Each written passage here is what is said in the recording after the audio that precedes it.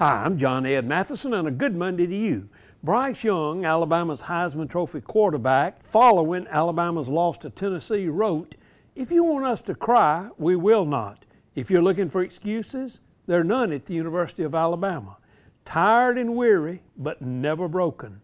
The things you learn from losses are far more important than those moments when you're standing on the mountaintop."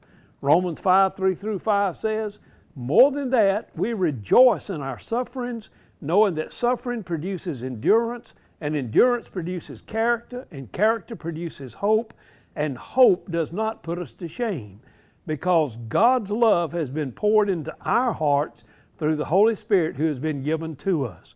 Win, lose, or tie, I'm Alabama till I die." If you haven't given up on the Tide, go grab a jersey. Hey, that young man has a godly winning attitude. What's your attitude?